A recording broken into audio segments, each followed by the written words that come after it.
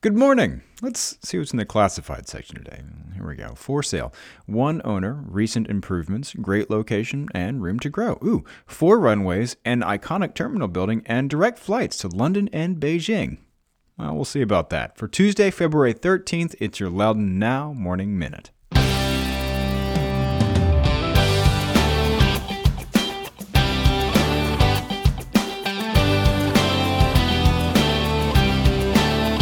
Big news! The Fairfax Christian School is moving to Loudoun County. For over 50 years, the Fairfax Christian School has been an award-winning university prep school serving kindergarten through 12th grade. With small class sizes and personal attention, the Fairfax Christian School is a safe place where every student will learn and grow.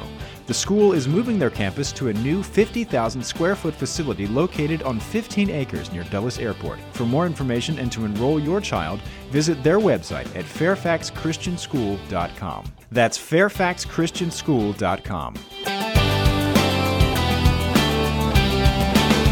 Thanks for being with us. I'm Renss Greene. So, yesterday, the White House unveiled its infrastructure improvement package, which immediately got criticism for a number of things, like putting a lot of that cost on states and localities and privatizing a lot of things. And in that proposal is a section that considers the divestiture of a list of federal properties that, in the words of the proposal, would be better managed by state, local, or private entities.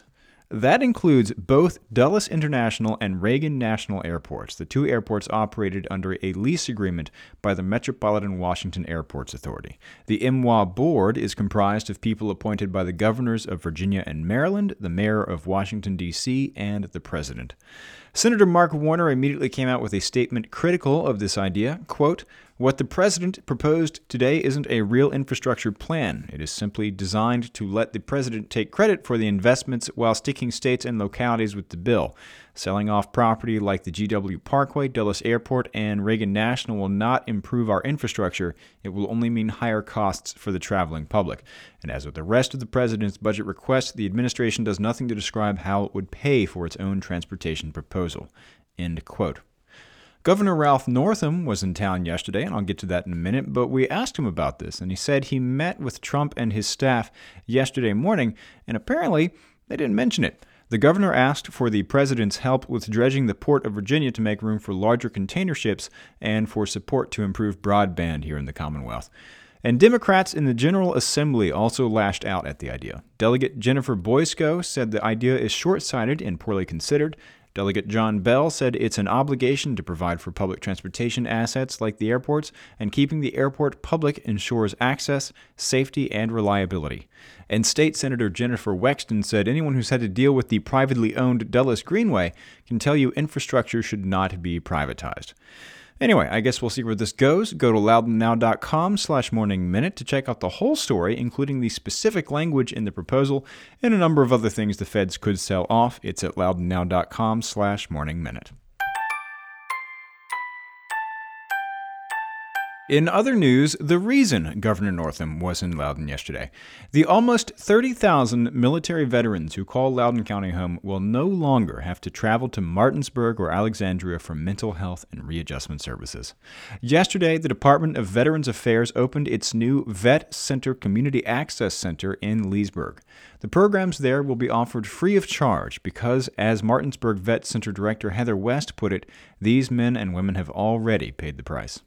West said the work to open a Vets Center in Leesburg was a team effort that started with a quick conversation between her and Representative Barbara Comstock.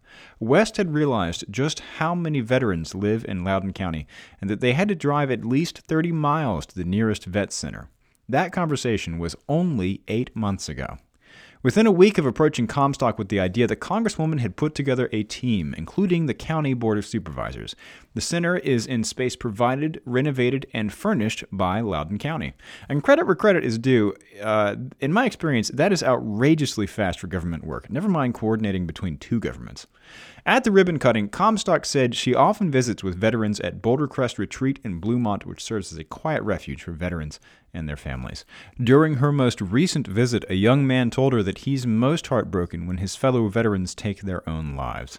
She said we shouldn't lose a single veteran for lack of services and support for them. Many of the 8 speakers at the ribbon-cutting ceremony are themselves veterans, including Governor Ralph Northam, who served 11 years in the Army. He remembers being told on his way out, "Thank you for your service." And he said there are a lot of men and women who have served in the military who need more than a thank you. Changing topics, our favorite wackos in costume are back. More Ku Klux Klan flyers were found in Loudon over the weekend. They were reported in Leesburg, Paonian Springs, and near Leavittsville. Police are looking into it.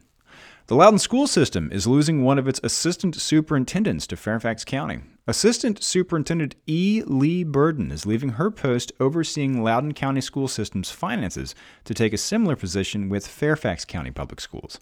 Burden has been the Assistant Superintendent of Business and Financial Services for Loudon County Public Schools since 2007.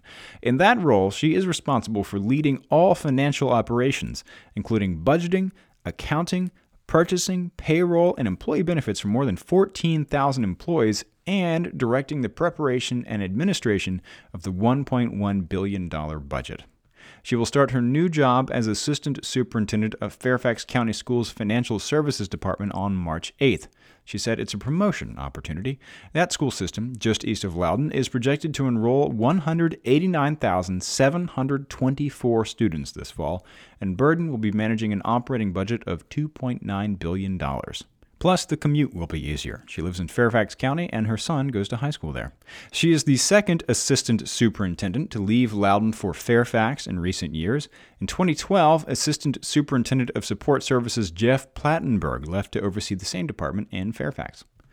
And 2015 was a good year for wine in Loudon, although, as we like to say, every year is a good year for wine in Loudon. 8 Loudon wineries won 2018 Governor's Cup gold medals, the Virginia Wine Marketing Office announced on Friday, and each of the local gold winners were harvested in 2015. Duquesne Winery took home 3 gold medals, the most of any Loudon winery. The top prizes went to the winery's Petit Verdot, Vintner's Reserve Meritage, and Cabernet Franc.